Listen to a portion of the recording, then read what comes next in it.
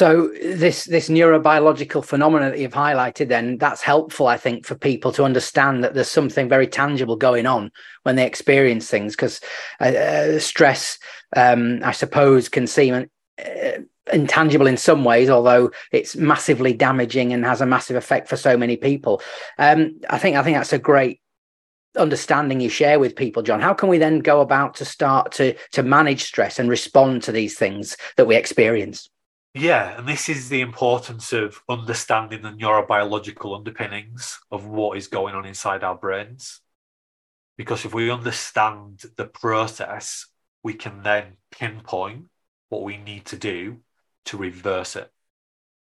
And if you do have any questions about this, please do put them in the chat.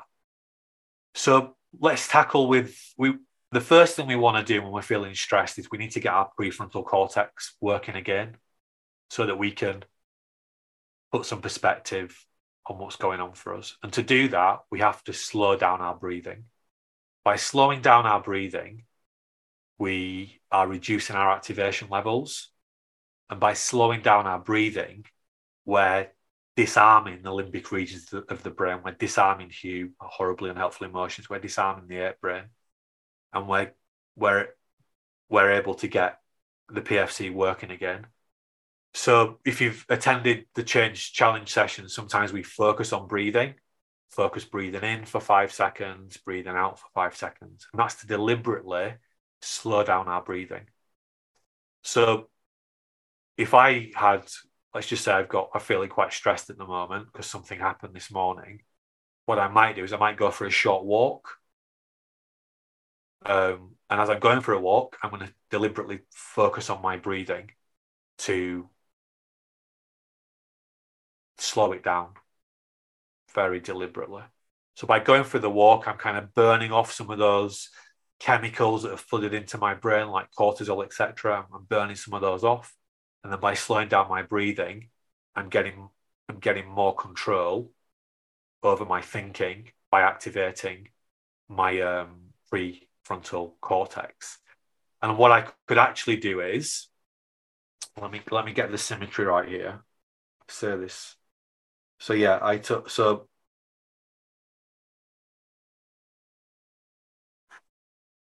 the part of our brain, part of our prefrontal cortex that we use to get more control over our thinking sits here.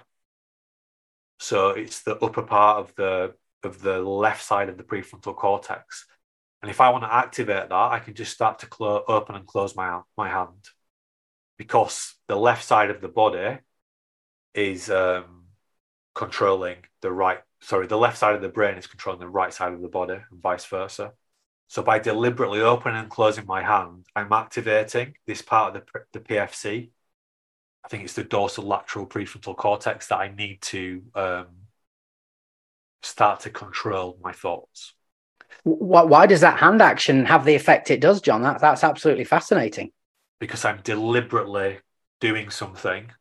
So remember, most of what we think and do most of the time is automatic. Here, yeah, some of this is automatic, but I'm deliberately opening and closing my hand. And that means that I need to use this part of my brain to do that. So by deliberately doing this, I'm deliberately activating this part of my conscious brain. And that can be helpful in a stress response. I know you also in the work you do in Habit Mechanic University, in the Habit Mechanic book, you talk about using mental imagery and self-talk. You have your own terms and your own way of helping people understand these techniques. Talk to us about that, if you would, please, in terms of managing and responding to stress. Yeah, we just did that then. So we talked about talking ourselves through breathing. That's focus words. Breathe in for 5 seconds. Breathe out for 5 seconds. As I'm breathing, just feel the tension in my shoulders dissipate like I'm deflating a balloon. Feel it's like my shoulders, I'm deflating my shoulders. I can imagine an activation dial in my mind's eye. And as I'm breathing, I'm reducing the activation dial. So we can use focus words and pictures in a very practical way to help us to reduce our activation. Once we've slowed the breathing down and we get our brain function working a little bit better, And remember, if you're sleeping well, if you're eating properly, if you're exercising properly, it's going to be much easier to manage the stress response faster. And it's worth saying at this point, we can't avoid getting stressed, but we can be proactive in how we deal with it. So yeah, we can go to some lengths to reduce the amount of stresses we will experience, but sometimes we just can't avoid being stressed. It's just our body's way of reacting to things. But what we can do is we can be far more proactive in how we manage the stress response. So instead of the stress response taking up an hour of our time or a day or a week, can we get it down just to 45 minutes or to a few hours or to a few days? So if we're proactive, we're going to get more time back. So once we've got the brain working better by slowing down our breathing in simple terms, the next thing we can do then is we can proactively work on getting our attention, getting that spotlight of attention from the lighthouse back onto something that's more helpful for us. And broadly, we call this focused reflection. If you do a 3-to-1 reflection at the end of the day, that's a focused reflection tool. You see me doing that in the app. So I am doing that, and I do more than 3-to-1. I also write it down as well. So I have a big stack of paper here where I write things down at the end of the day to help it, and I do that primarily to help me to process stress. So I build this into a routine. I write down my reflections, then I actually go for a walk and I focus on my breathing, and I will listen to something that's calming and relaxing. It could be the BBC Sport radio show or something. It could be, something else. But I'm deliberately making it easy for myself to reduce my activation, to get my attention on something that's more helpful for us. So we have the 3-to-1 written reflection. We have the WABA. So WABA is a written 8-brain argument, and you can actually create a WABA in the app. It's mapped out in the book as well. We have the FAB framework. So FAB stands for fortunate, adapt, benefit. So I could, if I'm particularly stressed about something, I could start to write down, well, what have I been fortunate to be able to do today? Just to get my attention onto something that's more helpful for me. So I could say, well, I had a nice breakfast. I got to spend some time with my loved ones.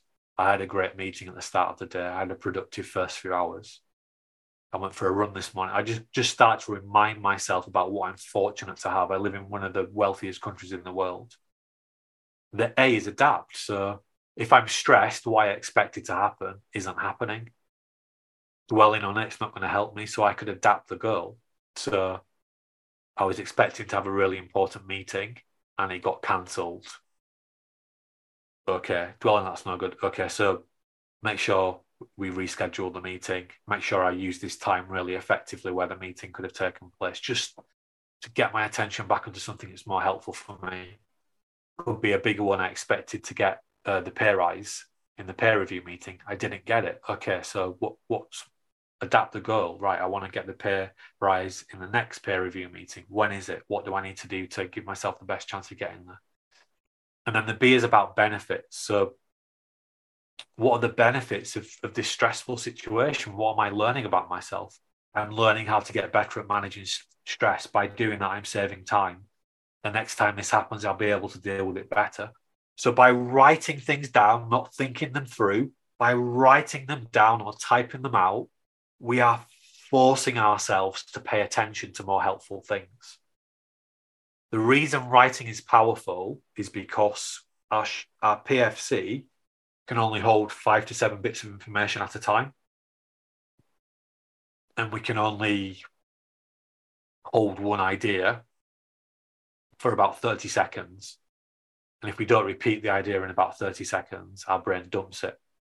So when you write things down, things don't disappear after 30 seconds, and you can write down more than 5 to 7 ideas. So by writing things down, you're strengthening your willpower and your prefrontal cortex ability to manage hue. That's why it's so key. You can go into longer forms of focused reflection by using expressive writing. And in the book, we have a set of structured questions for expressive writing. But in simple terms, if we want to get better at managing stress, first of all, we've got to look after our brain. Good sleep, good diet, good exercise, good social connections. That creates great foundations. Number two, we've then got to directly deal with the stress response. Just reflecting, doing the T-PLAN every day. How well did I do my best to be at my best? That's making us more aware of how we're feeling. So we might be able to catch faster that we're feeling a bit stressed and we need to intercede. The same at the end of the day, if we've already built the 3-to-1 structure in, it means that if we're feeling stressed at the end of the day, we've got a better chance of tackling it. But we've got to get the basics right. We've then got to be aware of how we're feeling. And when we recognize we're stressed, slow down your breathing, simple terms, slow down your breathing. And there's loads of habit mechanic tools you can use to do that, and then do some focused reflection. But what's really important then is that we bring the behavioral science into this and we create a habit building plan so that we've got the best chance of actually not just knowing what to do, not just having the skills to do it, but being able to build it into a habit. And in the app and at the end of chapter 22 in the Habit Mechanic book, there's an example, a habit building plan of how you could start to build a better stress management habit. And that example focuses on, at the end of the day, creating a 3-to-1 reflection. I would say if you want to get better at managing stress, that's the first thing I would focus on, is at the end of the day, write down your 3-to-1 reflection. If you go into the diet, exercise, and swap tool in the app, we have an example in there. If you in the sleep, if you select to work on sleep, we have an example end of day stress management / activation reduction routine, which includes writing a reflection, going for a walk, etc. So we map that out for you there step by step. So if you want to get better at managing stress, you've got to do the basics well: good sleep, good diet, good exercise. You've got to do that intelligent self-watching so you can recognize faster when stress is causing you problems. Then you've got to do the basics, reduce your breathing and deliberately focus your attention onto what's more helpful for you by using focused reflection, and then create a habit building plan so that you can automate that process.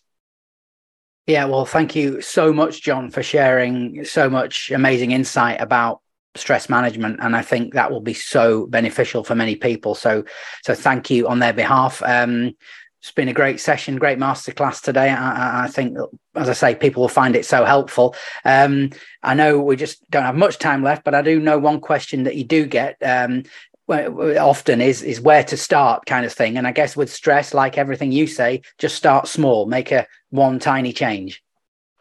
Yeah, and I would say start with the 3-to-1 reflection. You'll see me in the app doing that. In the working week, I predominantly do the reflection to manage stress, so I can process out the stress. That's why I do it. And I think that you hear all these tips and tricks about getting better sleep. None of them talk about processing out stress. And I think that is the real killer for why people are not sleeping properly, why they're waking up in the middle of the night, 2 o'clock, 3 in the morning, can't get back to sleep. It's because they haven't processed out the stress properly. And following these steps, it will give you a much better chance of doing that. So as ever, as habit mechanics, it's not about knowing, it's about doing. And you never know, the next habit you build could be the one that makes all the difference. And that's why we say you're only ever one habit away